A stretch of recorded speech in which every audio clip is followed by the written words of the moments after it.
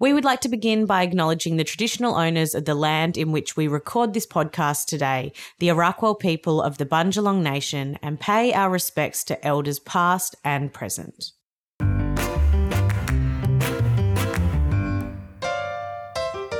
Hello, yummy mummies. Welcome to Beyond the Bump, a podcast brought to you by Jade Caldwell and Sophie Pearce. This podcast is targeted at mums, mums-to-be, and women in general. And gents, feel free to have a listen too. It's a place to have real discussions and ask real questions, no matter how hard, with honest and authentic people. The aim is to have you feeling lighter, more supported, and more understood after every listen. Now, we can't promise that it will always be kept PG, so please be mindful around little ears. Here we go. Hello, Jade. Hello, Sophie and everybody listening. How are we this week? I feel like we have to say this every week, that we've got to keep the intro short because we have children home who aren't meant to be home. Correct. This is true. But that is just winter when you have young kids. So if you hear violent coughing in the background, everyone is okay. It's just one of those lingering dry coughs. My child is fine. She's having the day off daycare. But yeah, I've quickly popped Pearl down for a nap. I've set up her with a game. So I feel like I'm on borrowed time, but I'm here and I'm ready to roll. That's good. I've got Yumi currently next to me in the pod, but she's being a good girl. She's turned down her iPad very low and we have about 5 minutes of attention span. So we will get into it. Do you have any highs this week? I do have highs, and I think we probably have a shared high that last week we had our first live podcast recording. It's going to be coming out this week as a bonus episode. It was an incredible morning at the farm in Byron Bay, talking all about newborn myths versus facts. And we chatted to the beautiful Claire, the midwife, all about these things, trying to dial down the noise on just unhelpful, inaccurate newborn information. But it was once again one of those events that was just so beautiful to meet our listeners in real life and to remind ourselves that we're not just talking to one another, we are talking to other people. And yeah, it was just a cup filler. And speaking of noise, I was just so blown away about the fact that we had a whole room full of women plus babies/toddlers, and they were relatively well-behaved and quiet, including the women. It was I really expected it to be just a room full of women is loud enough. We thought the live podcast was going to have a real apology at the start going, sorry about the background noise. But I mean, the babies were just hooked on what we were saying. Oh, they were frothing. They were drooling. Oh, I've got a little visitor. 1 second. How long was that? Okay. 2 minutes? So, yeah, we're going really well. It's been 2 hours since we've done this intro. We're still going. What were we talking about?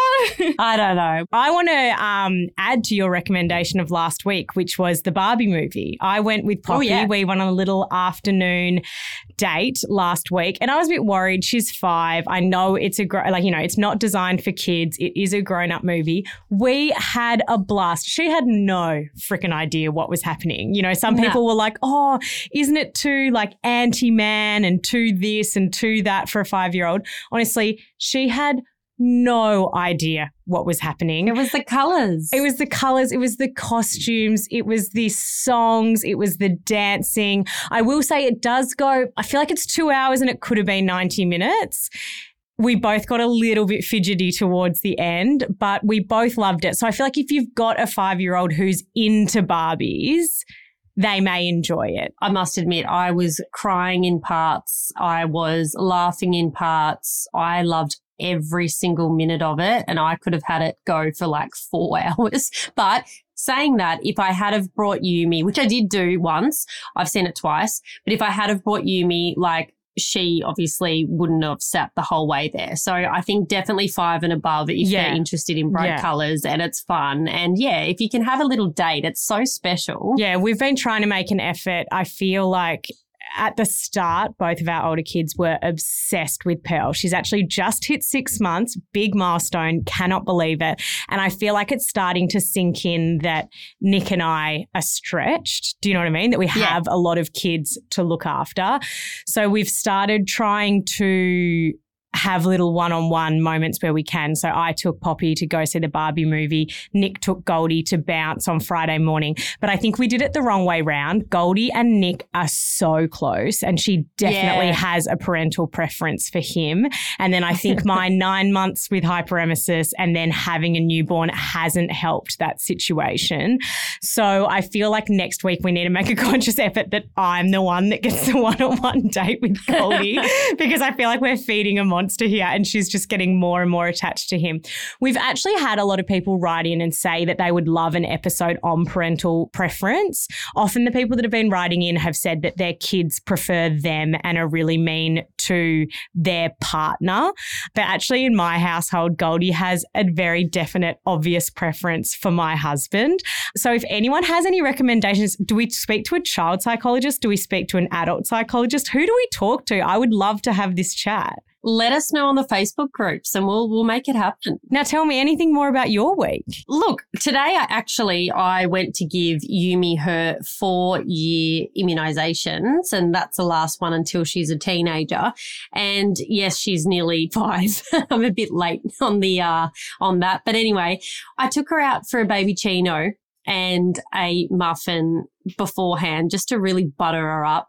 And she, honestly, she's the third child. She was so excited to just sit with me and just have one-on-one time. It's just the tiny little things, and it melted my heart. She was like, "This restaurant, Mum, it's just so beautiful, but I just don't think that they put the lid on my baby chino properly, but it's okay because we don't really mind." But then what she was saying, she was going on and on about everything. And then I sort of realized, I was like, I never spend quality time with you because we're either working, we've got 3 kids, or, something is going on. And I thought, nah, I'm going to have a whole day with you, girlfriend. Are we going through the same mid-year realization? I think so. But I felt like, I went and took her to the park afterwards, and she can swing on a swing herself. So I just watched her and waved as she did that. You're like, I'm still not getting up. I love you. And I'm loving this one-on-one time, but I'm still sitting my ass here. Yes. And I'm watching you and waving from a distance. Then she went down the slide, and then we took her back, and she wanted to go home and play dolls, dress up. And it's just been nice. I feel like, I don't know what it is. It's maybe because she's going to school next year. We enrolled her, so she went to the big school and we had a walk around, and I don't know, it's just a mixture of feelings. And I know that, I guess, at my end right now, we don't have a lot of, yes, she can be a handful, but it's a really nice age. Everyone's being relatively okay. Touch wood. And they're not, touch wood. And look, we've been through the bloody, rigmarama of kids, but I don't know. It's just something really special at the moment that I'm trying to absorb. I'm sure next week she'll just be, that's fine, and you can update us. And I think there is something. I think that what has sparked my feels this week is not only Pearl turning 6 months, and I'm like, where the hell did that time go? We had our enrollment for Poppy's school last week as well, and it suddenly hit me that I was like, I'm going to have this school kid who's going to be at school 5 days a week.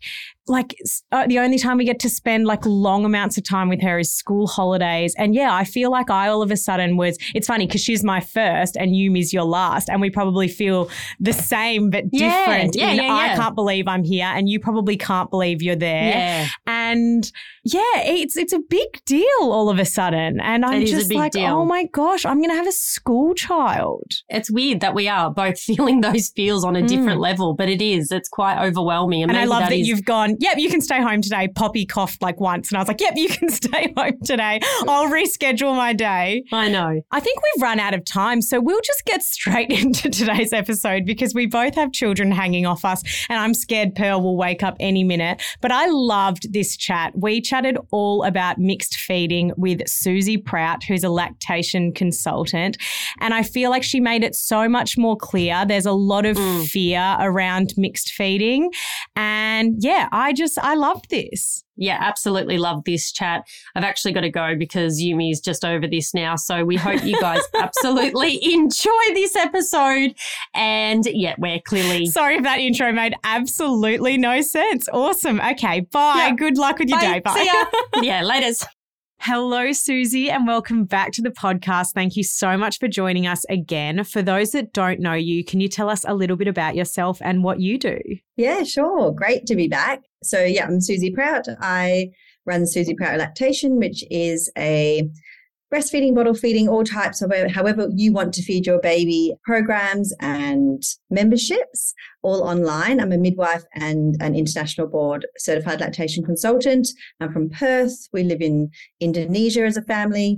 And so I do lots of things over on Instagram and online and through do-it-yourself kind of programs. Amazing. And we've chatted to you before about weaning, and that chat went so well. Everyone loved that. So we've got you back today to actually talk about mixed feeding, which is an area that I'm super passionate about. I've done it all 3 times by choice, kind of for freedom reasons. But I mean, I know there's lots of different reasons why mixed feeding happens. And I think people are just a bit overwhelmed as to where to start, what to do. Am I going to stuff this up? Am I going to ruin this journey by doing this? And I know on Instagram, ever since I've said that every now and again we give Pearl formula, people have been like, but how do you do that? So I'm really excited to have a bit more of an in-depth chat about this topic today. Yeah, absolutely. It does get a little bit of a bad rap. I think that people are so scared to give their baby a drop of formula because then breastfeeding is going to go out the window. And it's such a big thing to get breastfeeding right. And then once you've got breastfeeding right, it's another thing to throw into the mix. That's what you want to do, or sometimes you have to do it.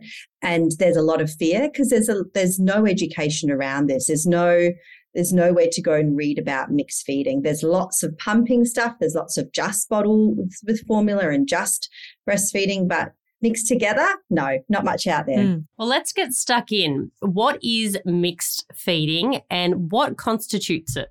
Yeah, sure. So mixed feeding is if you are breastfeeding or you are pumping and giving your baby express breast milk and you were giving formula as well. So it's mixed feeding is not if you are breastfeeding and giving your baby express milk in a bottle.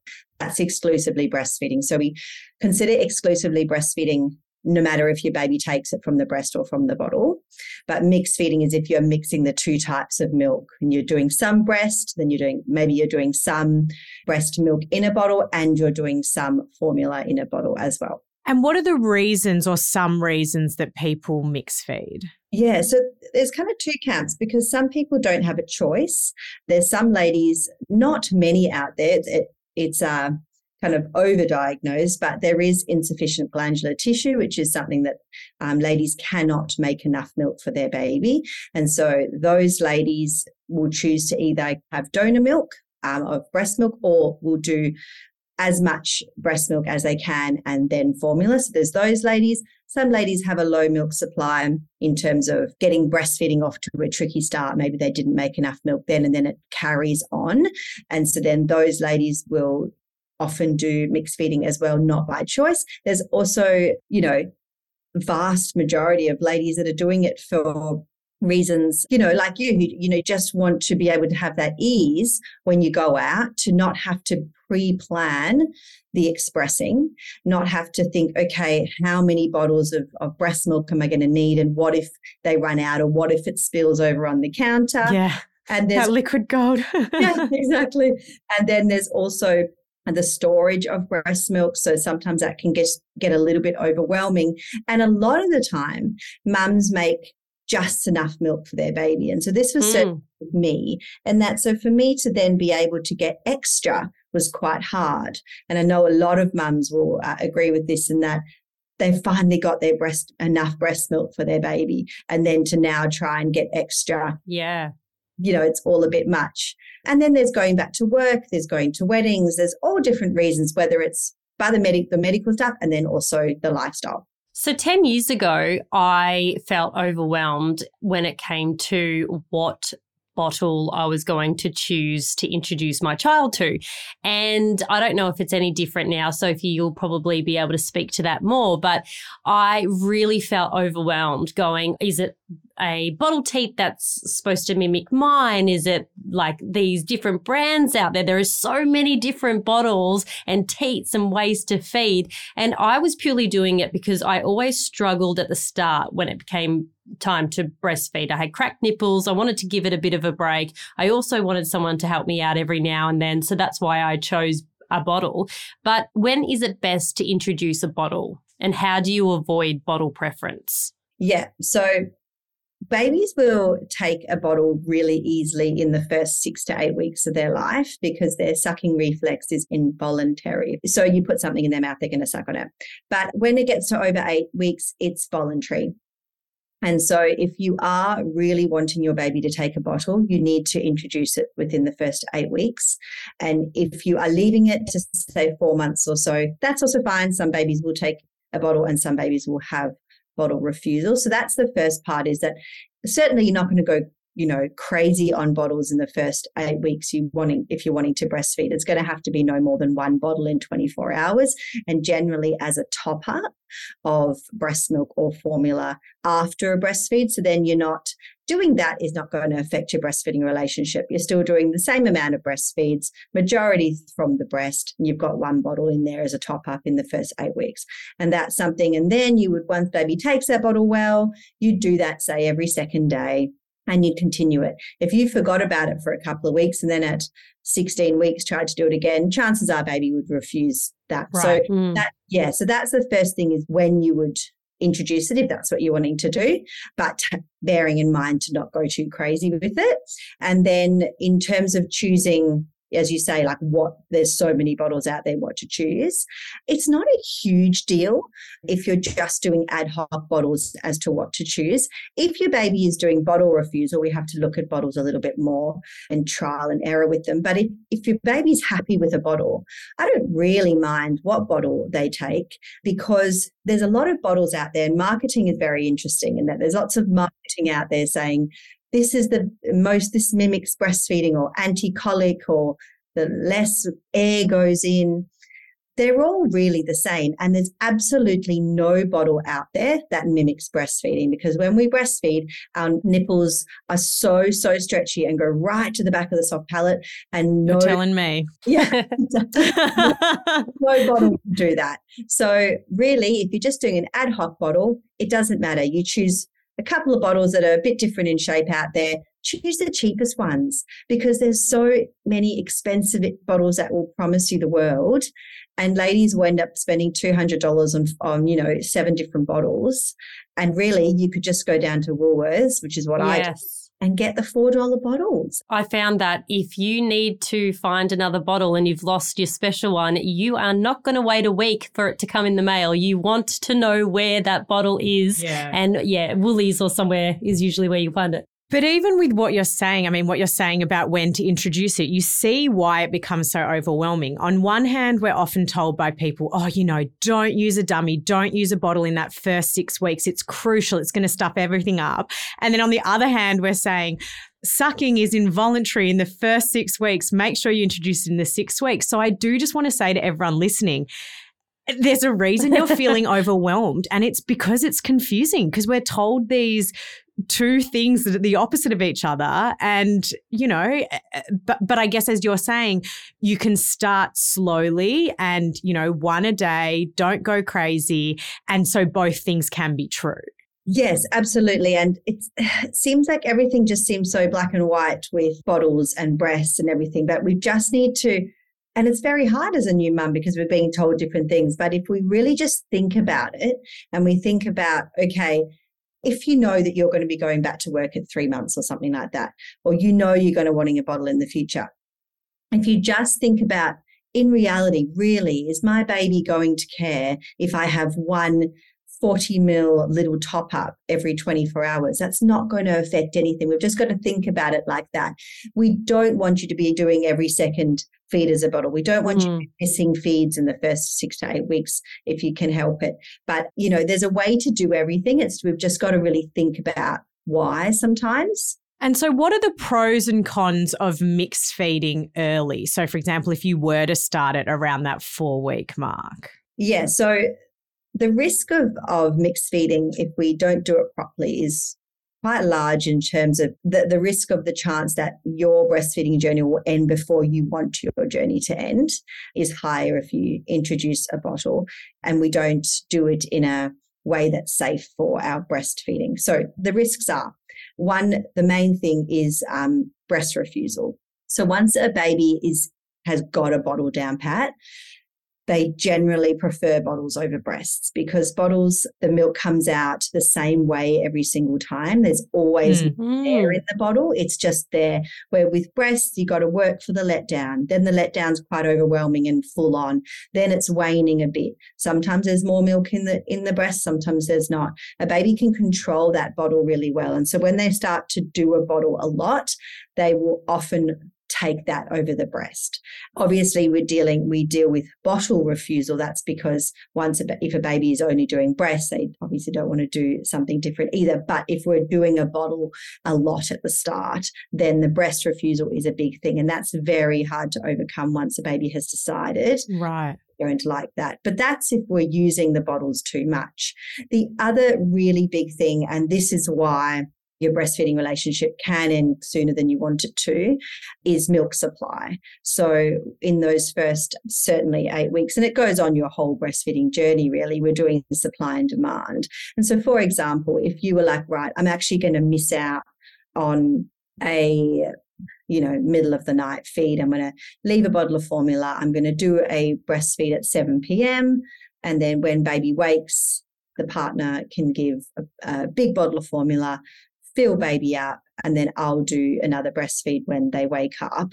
Then if you're still in the early days and you're missing like 8 hours of breastfeeding, what's that going to tell your body? Your body's going to think, oh, hang on, I don't need to make milk at this time of the day for about 8 hours. So I'm just going to lower the amount of milk I make over a 24-hour period.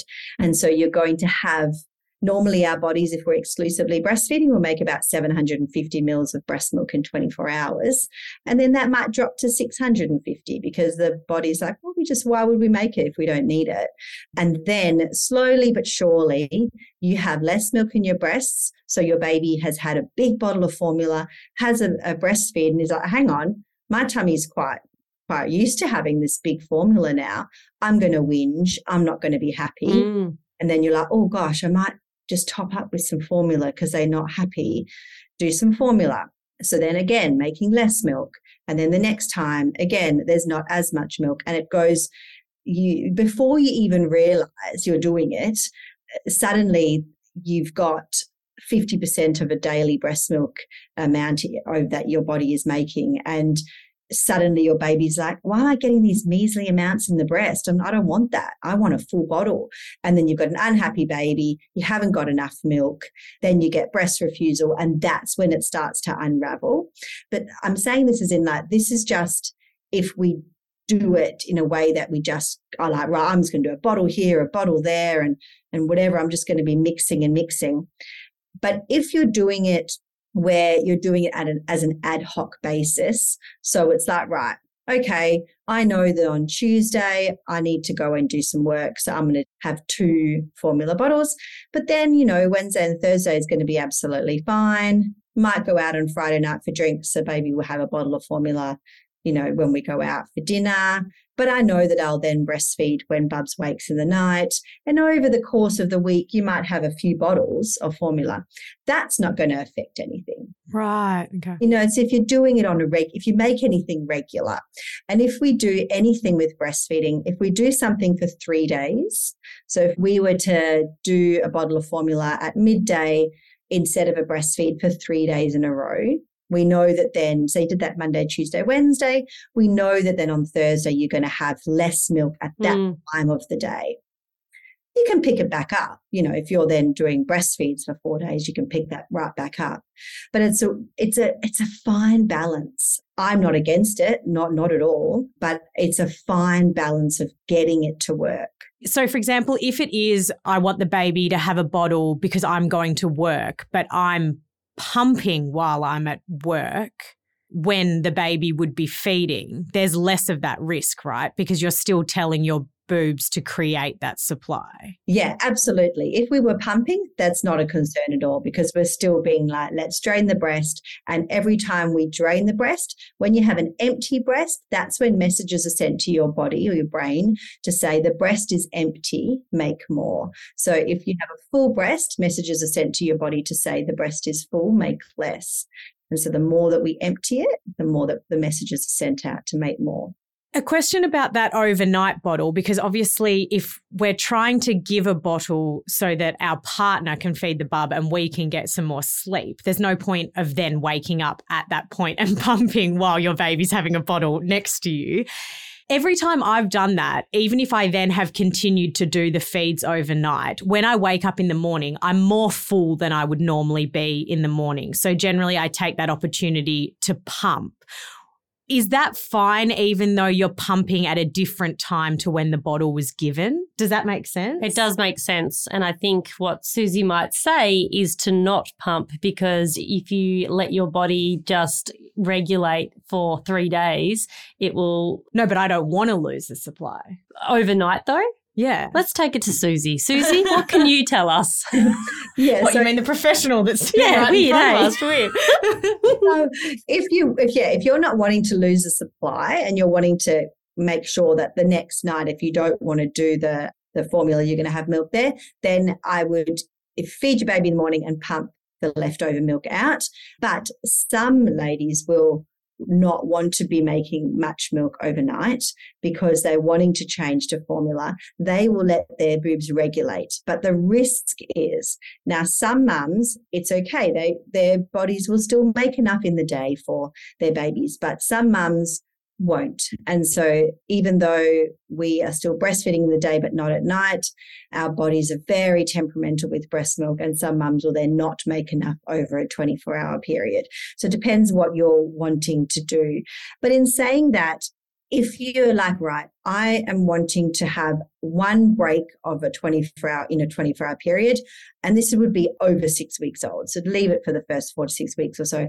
But if you're saying I want to have one formula bottle in the night, every single night as a regular thing, and I'm just going to sleep through that feed, but every other feed in your 24 hours is always going to be a breastfeed, that should be okay. You will make less milk, but you are giving less milk. So you're not giving that one. So that should be okay. That shouldn't be a problem.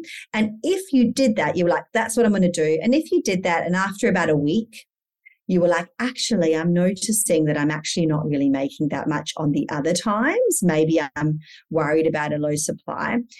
If you were then like, right, I'm going to take that formula feed out and then I'm going to just breastfeed, you should be able to increase your supply over a week anyway back to normal. So when we do mixed feed, we've got to be really we've just got to watch our breasts, because as soon as we notice a supply difference, we can be, hang on, maybe I've gone a little bit crazy with the formula this week. I'm just going to pump a bit more, breastfeed a bit more and try and bring it up. It's when we leave it for weeks and we just give more and more formula. And then I have ladies coming to me as clients and we do a 24-hour measurement of all their breast milk and we realize, okay, it's pretty low now, and you never realized it was. And what are some benefits of it?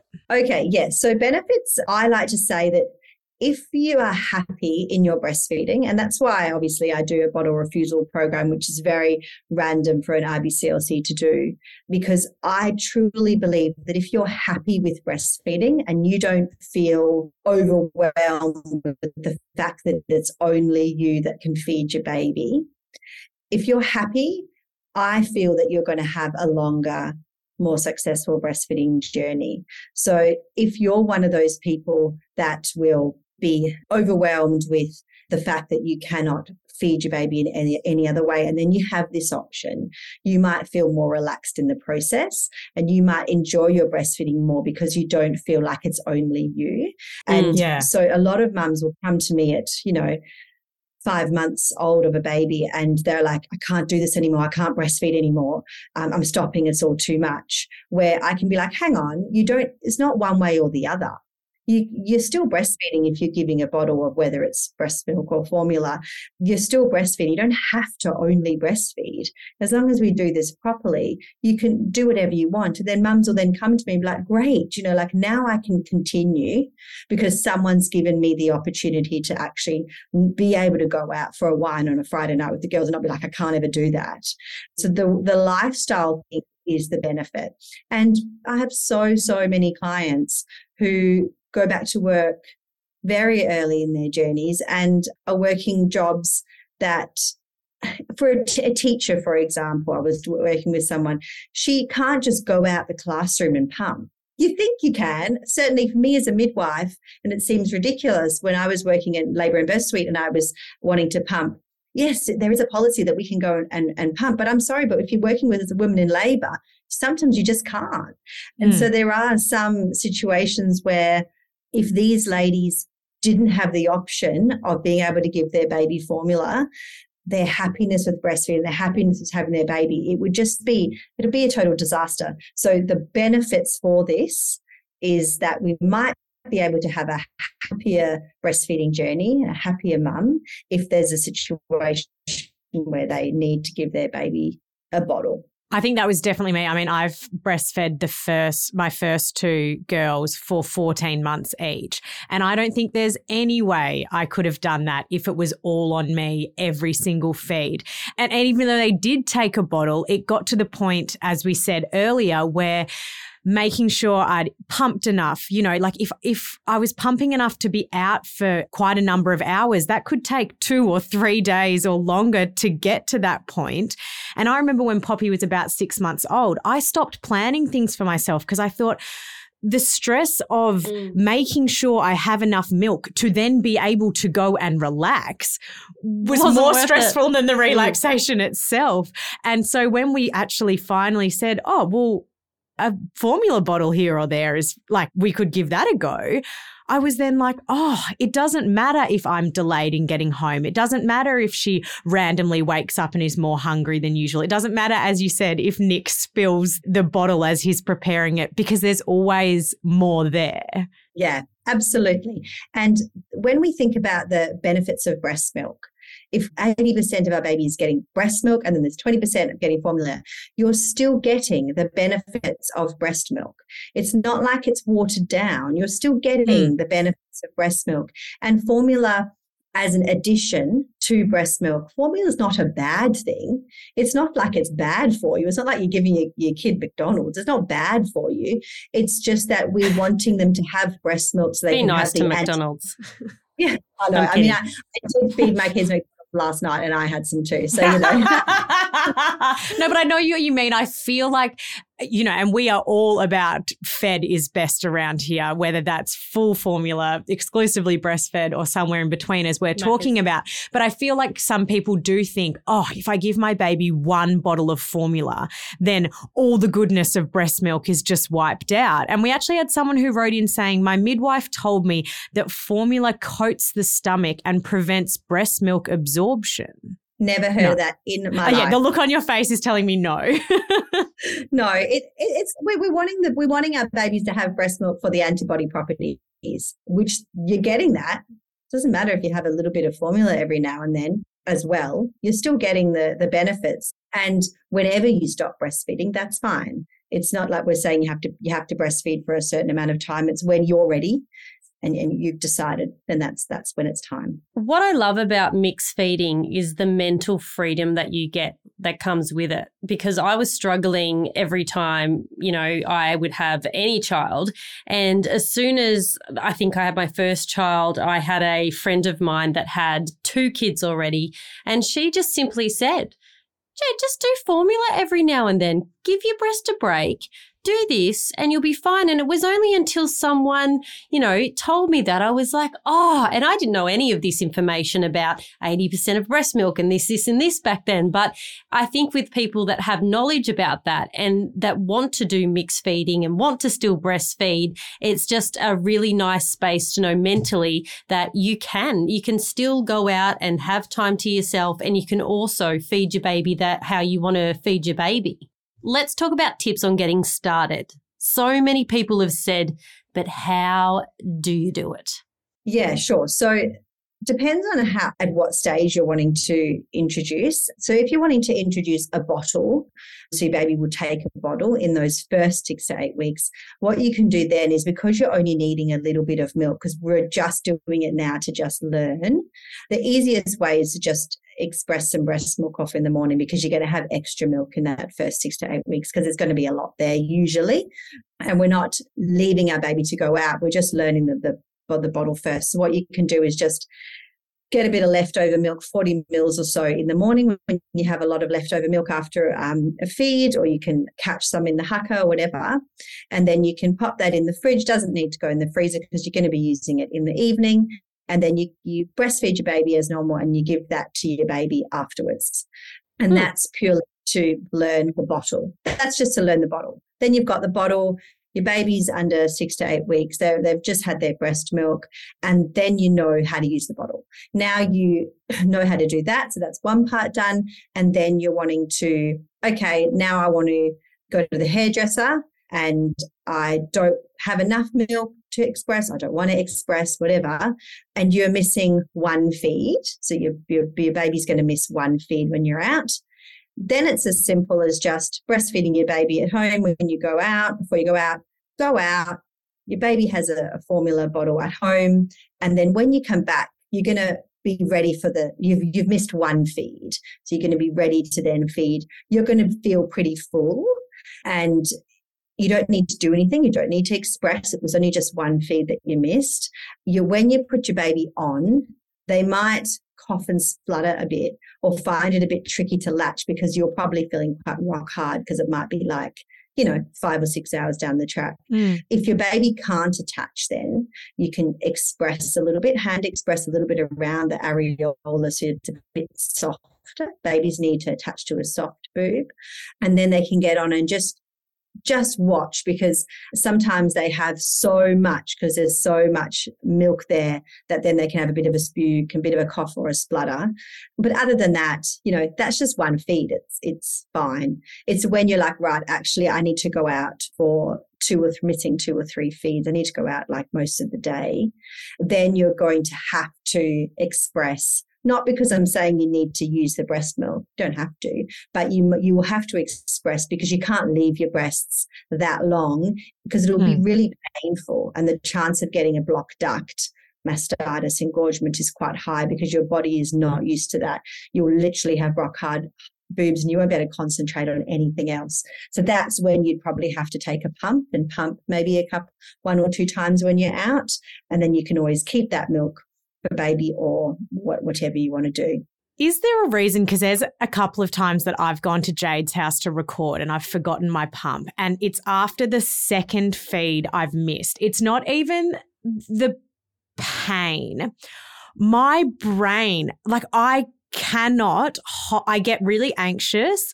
I cannot hold conversation. I all of a sudden switch, and obviously it's because I feel like I need to be back home with my baby. I get this real feeling of having something missing from me, and it's so overwhelming. You can't concentrate on anything. Is that hormonal? Because it's more than the pain and discomfort. It's this complete brain fog and desperation. Yeah, no, I don't know what it's from, but it's so normal. So many ladies say that, and I felt exactly the same when I used to do night shifts and come home in the morning with these rock hard boobs. It's an absolute desperation, and I wonder if it's if it's nature's way of telling us, okay, enough now. Enough's enough, girl. Get home. How nice is it though when you go out you miss one feed and you haven't done this for a long time? You feel so naughty, like you go to the supermarket just to do a food shop, but you're like, hang on, I've just breastfed. That means I've got not only just 1 hour, because if I'm giving the bottle, I've got a few more hours, and you just feel like that tiny bit of freedom is like all you need. And then when you come back, you're like, okay. Oh, and I catch myself in the mirror, because I've naturally got A cup boobs that are now between breastfeeding journeys. There's not a lot of substance to them, but they are just at perfection at one missed feed. Sometimes when I'm like, oh, I'm going out for an event, great. My boobs will be looking the best they look the whole time in this top because I've missed one feed. I love it. Oh, no. That's the important part of it, That's the reason I mixed feed. Absolutely. This is a big one, and we chatted about this a little bit on our weaning episode, and I know you have an entire online course around this as well. But say, as you said, we're past that 6 to 8 week mark. We haven't felt the need to give a bottle during that time, and our bub is now refusing it. What on earth do we do? Yeah, it's huge. And there are some babies that are very, very hard to take a bottle and may not. We usually can get most over the line, but it is a very, very tricky thing to do. So the first thing to remember is that this is a scary foreign object to them. And so the more you push that bottle in their mouth, the more that you make it a scary thing and they're crying, it's going to get harder. So we've got to take all the pressure off and use the bottle as a toy for a start. So for those babies who are really not wanting it, you just give them a bottle that's empty in playtime and put it to their mouth and they can suck and chew it and take the pressure away from, because often babies are, by the time you've even got the bottle near them, they're already crying because they're so stressed out from you trying. So take that pressure off, stop the trying and play with the bottle. And then when they're happy with the bottle just around, you might just put a little bit, 40 mils in the bottom of a bottle and let them play with it. And then inadvertently, they might get some of that in their mouth and realize it's not that scary. You could then just get the teat and put some milk into the teat and just hold it and see if they can take a bit. It's a little bit less scary than having a huge bottle right there. So it's all about them realizing that the bottle is not a scary, overwhelming thing. And once they're happy with that bottle around them and there's a little bit of milk in there, then you can be like, right, now we can get a bit tricky maybe and give that bottle when they're sleeping, or give that bottle when they're really hungry, or wake them up with that bottle because it's not a scary thing. And that's the simple way. I've really simpled it down because there's a lot of steps, but that's the way where you would just take away the overwhelming nature of introducing a bottle, make it a happy thing, get them used to it, and then go for giving the milk. And is it true that they're less likely to take one off the breastfeeding parent? Like if someone else that's not breastfeeding them gives it, they're more likely to take it? Or have I just convinced myself that just to give Nick another job? In fact, don't answer that. We'll just stick with Sophie's. Yeah, exactly.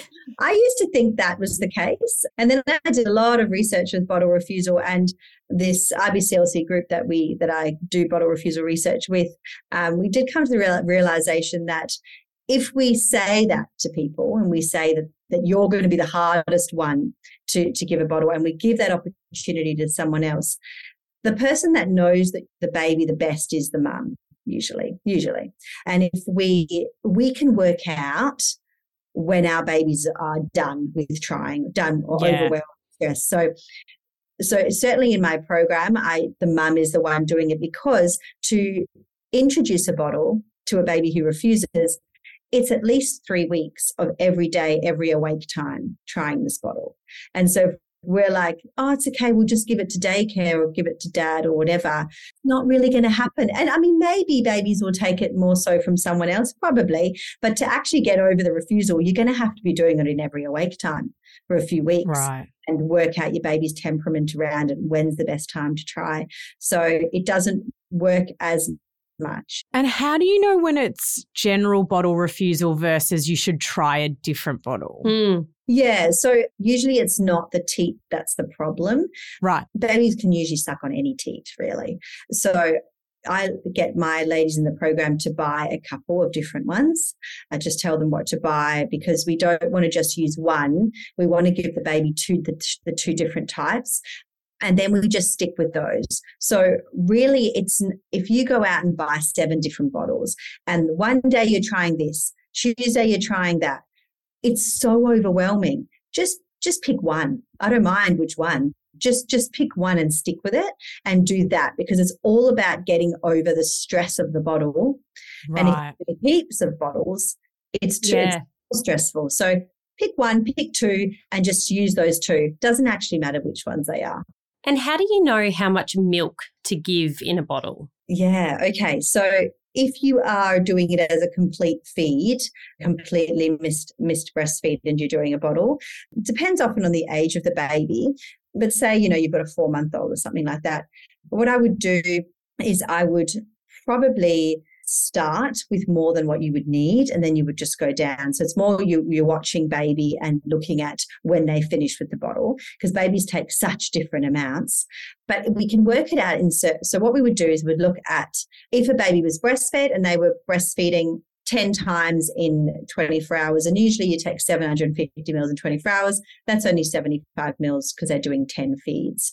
That's 75 mils per feed, which is quite small. Babies that don't feed as much will take a bit more.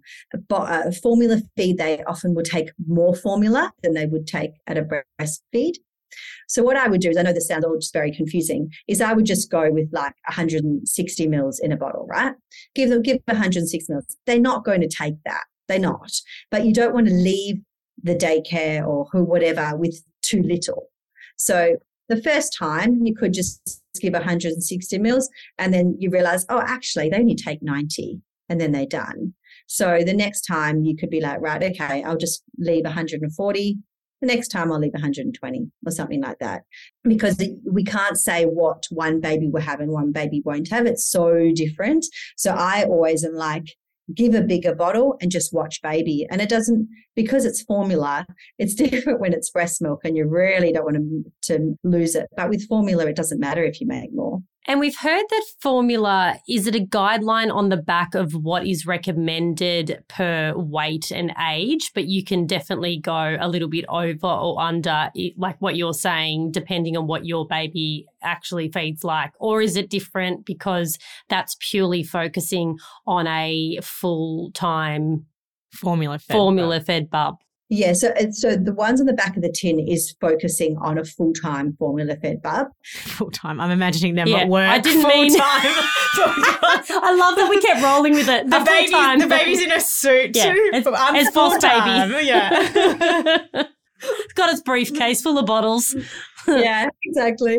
So that would be for only formula, but again, even that has a big range. So some babies will take more and some babies will take less. And really, we work it out, as with breastfeeding, on weight gain through the first year. For a bottle, for just an ad hoc bottle, when your baby is a breastfed baby, we don't really go with the back of the tin, because we have no idea what that baby would take. Because often with a breastfed baby who's having a formula bottle randomly, they just take enough to satisfy themselves. They're not chugging. Some will chug a whole bottle, but a lot Girl does. They just take, and they might be like, that's enough for now. That, they might then in an hour's time want to have a little bit more if they haven't had the full bottle. So some will have a full bottle and be happy for a good 3 hours. Some will be like, oh, look, it's a bit of an effort taking a bottle. I'll take 50 mils. And then they might in an hour's time take another 50 mils, just because they're just doing it just purely for the milk. The issue is with the formula tin, though. Is there really a use by or expiry date? Because when you are breastfeeding, so many people wrote this in. They're like, I didn't even see expire. These, but they expire, especially if you're mixed feeding. You're like, fuck, I probably got like 4 scoops out of that, and I've got to go buy a $30 or $35 can of formula again. Is there any way around that? I want to leave like a tin at my mum's house, but we only visit every couple of months, and every time I'm like, we don't want to throw that whole thing out. Can we use it, or will they get sick? Well, yes, there is an expiry. Imagine if I said there wasn't, and then everyone went and used old. Very true. Very true. No, they say that. I mean, the risk of bacteria. And so then you make it with milk and with water. But what I used to do, because my first son I did mixed feeding with, is buying the sachets. Oh. Very expensive or not, I can't remember, but I used to just buy the sachet, which is a single use, and I would leave a box of sachets at my mum's. and I would keep a box of sachets and just give them 2 sachets that they wanted for 2 feeds. That's great. I have that problem where the formula expires when I've only used, a quarter of the tin. So even if it is more expensive, it's probably still better than throwing away all the that whole tin. Formula. Yes. But not all of the formulas have the sachets, and that might be annoying if your baby will only take one type. Well, let's start on the sachets, people. Start on the sachets and work your way up. It's interesting what you said about a baby that's generally breastfed, that they may just have a little bit, because every now and again, Pearl will only have about 50 mils of it. And when she's done that a couple of times, we've assumed that's meant that she hasn't liked the formula. But maybe it's because she was just going to come back for another course later. Yeah, and because what we know with breastfed babies is they don't act like full formula fed babies who take big feeds and have big breaks. Breastfed babies feed randomly on us, and we have no idea how much they're taking. So they might have a sleepy feed, 50 mils. They might take one side, they might have a mass feed, or they might cluster feed. And so our breastfed babies, the way their tummies are usually a little bit smaller because they have smaller amounts. And so they're not going to act like a baby who's used to having a big bottle of formula every 3 or 4 hours. They act differently. And speaking of formula, how do you pick one? Because they're not allowed to advertise. How do you know what ingredients you're looking for? Do you want cow? Do you want goat? Do you want organic? How do you know? And then you buy it and you've spent, as we said, $30 or $40. Start with the sachets, girls. And then, obviously now we know to start with the sachets, but, Yeah. So the thing with the formulas is that they all have slightly different compositions. But if you're in Australia, I'm saying this because we have the regulatory bodies, there's not going to be a formula on the shelf that hasn't gone through rigorous testing to know that it's safe and it's got the nutritional value that your baby needs. And so I can't, as a health professional, say one over the other. And I don't even, I would have absolutely no idea. You could go to a formula brand and you could go to their marketing and they would say all the great things that they think their formula is, but every other formula would do the same marketing. And as we know with marketing, it's, it's not all. I don't think they're even allowed to do marketing though. Why? They can only market their toddler milks. I thought they could say on their tins some things on the front. Oh, maybe. Maybe. Not flyers or not like actually ads or anything. So not on ads on TV. So it's like pretty much cigarettes. Yeah, they're not allowed to do ads. That's why you see toddler milks advertised a lot, because it's really the only way, I'm pretty sure, that the brands can get their name out there, because they're not, I'm fairly sure, don't hold me to this, but I'm pretty sure they can't advertise. Well, I was just going off the Google reviews of everyone else saying what they would do. Oh, well, that would be because people could, I guess, go and write in. But so no, I think that you would know in Australia that everything that's sold is fine. And then you just have to go with, I guess, if your baby is happy with that taste, you stick with that one. If they don't like it, you would try another. But I know that there's some that are better for intolerances, apparently. There's some that are better for, they have the goat's milk. There's lots of different ones, but really I would have absolutely no idea, because we don't know. But we know that they're fine, but we don't know if they do what they say they will do. And what are some signs or symptoms in a baby to look out for to ensure that they are tolerating the milk well? Yeah. Okay. So you will notice that if your baby is predominantly breastfed and then you went and introduced a bottle and then suddenly they were very cranky, unusually cranky for themselves, and then you might notice like the next day that their poos changed a little bit, was a bit more runny or a change of colour, that would be the tummy thing, like the digestive stuff. You would kind of notice as a mum, I don't know, my baby's not as happy as usual, didn't sleep very well, and is a bit more gassy or something like that. That doesn't mean that the formula's nothing, it's wrong, that it's hurting them or anything. It just means that maybe they're getting used to it, or maybe their tummy doesn't like it very much. Not an allergy. But in terms of an allergy or an intolerance, you would then notice like a histamine response. So you'd notice a rash if your baby really, if the body was not happy with it, you notice a rash, you'd notice a runny nose, like anything that with a histamine would do.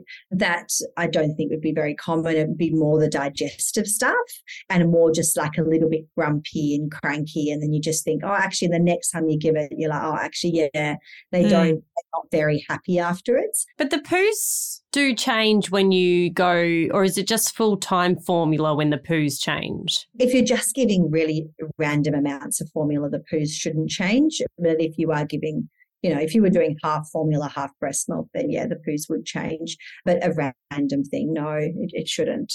And how long, I'm just having flashbacks now, how long should you stay on one formula to know that you've given it a go and then, okay, that's not working, let's go to the next? Like, should it be a whole tin, 1 or 2 weeks? Where are we aiming? Yeah, it depends on how bad you think your baby is symptomatic against that formula. If you're just like, I don't know, he was a little bit grumpy, but maybe he just didn't have a good sleep, or, developmental. Exactly. So it would just be if you feel like your baby is intolerant to something, I would be stopping straight away. But if you're like, actually could have just been a bad day, it could have been the fact that it's really hot outside or something like that, then you would, give another go and try. It depends on you as a mum feeling if your baby is coping with it or not, I think. It's like everyone asking me at the moment if Pearl's teething. I'm like, aren't they all always teething? Forever. Like, there's no teeth popping out, but yeah, sure, she's rubbing her gum. Yumi's teething at the moment. She's 4.5. Now, is there any evidence that a bottle of formula at night helps babies sleep longer? There isn't. So what you may find is if you had a lower milk supply, so for a mum who was struggling with her breast milk and she maybe didn't have enough or just enough milk for her baby, and she gave her baby this big bottle of formula, that baby probably will sleep more for a bit. Is it worth the fact that the mum then, because she is already struggling with her milk supply, then gives a bottle of formula, then she's going to have even lower milk and it's going to just totally snowball into something that we don't want. So that would be a short-term thing. Yes, a baby would conk out for a bit because of that. But in terms of if you have a good milk supply and you have enough milk for your baby, no, there's no evidence that a formula will, make a baby sleep longer. And also in breast milk, we have the melatonin effects, and the breast milk is quite sleepy. And so overall, over a 12-month period, we've certainly got studies coming out that have shown that a predominantly breastfed baby will sleep better. The mums will have more sleep over that 12-month period than if they're a formula-fed baby. Wow. Yeah. So is that because, and the reasons we're thinking of the variables in the study, is it because if you're breastfeeding and your baby wakes, you can kind of just sleepily put them on the breast and then put them down, where if you're formula feeding, you're going out to the kitchen, you're sorting out a bottle, you're doing things, so you're up and you're awake. So these mums are having less sleep. But is it because the baby's sleeping less, or is it because it's a bit more fiddly with bottle feeding? Right? Breastfeeding is very easy to then go back to sleep. So I found that when I was starting to mix feed and I guess my breasts were still getting used to the new milk that it was missing, I would get mastitis quite a bit. And I guess what I'm asking is why, how, and why? Yes, good. So certainly the first time I ever had mastitis was when I weaned my first child, because I just went a bit too fast, and then you've got all this. So it is mastitis doesn't necessarily only have to happen in the first newborn days. It goes on, and you might not have mastitis for years, and you could end your 2-year journey, and then next minute you've got mastitis. So what's happening is, if you were missing feeds, this is the risk, is if you're missing feeds and you're not pumping. If you're missing one feed, as I was saying, is fine. But if you're missing more than one feed, this is when it becomes a big thing, is suddenly you have got a lot of milk there, right? And then you can get inflammation, not infection. You can just get inflammation and everything is really tight. And that can cause some blocked ducts and some engorgement in one area. And then if that is not cleared, then that's the risk of then getting mastitis. And mastitis, you would notice you would have a red area on your breast. You might feel a lumpy area, really hot to touch, very sore. And if it became bacterial infection, that's when you would get the fever as well.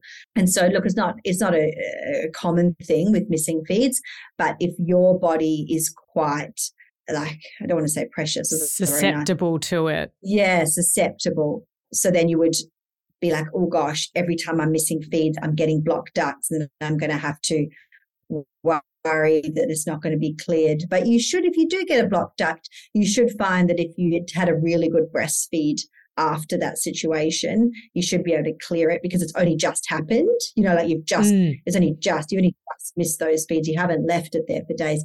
You then have a really good breastfeed, and you might pump after to make sure that the breast is completely drained. That should be fine.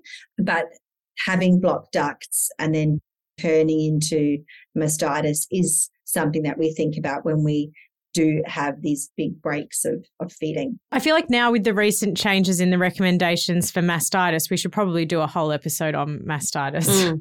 I feel like we need to come back in and step by step everyone through it. Yeah, refresh. We'll get scheduling. Yes. Don't you worry, everyone. Well, I feel like that's everything. I feel like I've learned a lot, even though I've done this 3 times and just kind of made it up as I went along. Never stop learning. I feel like I've learned a lot from this. So thank you so much for joining us yet again, Susie, and sharing all your wonderful knowledge with us. Oh, my pleasure. I always love to join and chat. Thank you. Thanks for listening to this episode of Beyond the Bump. If you enjoyed it, please subscribe and give us a review.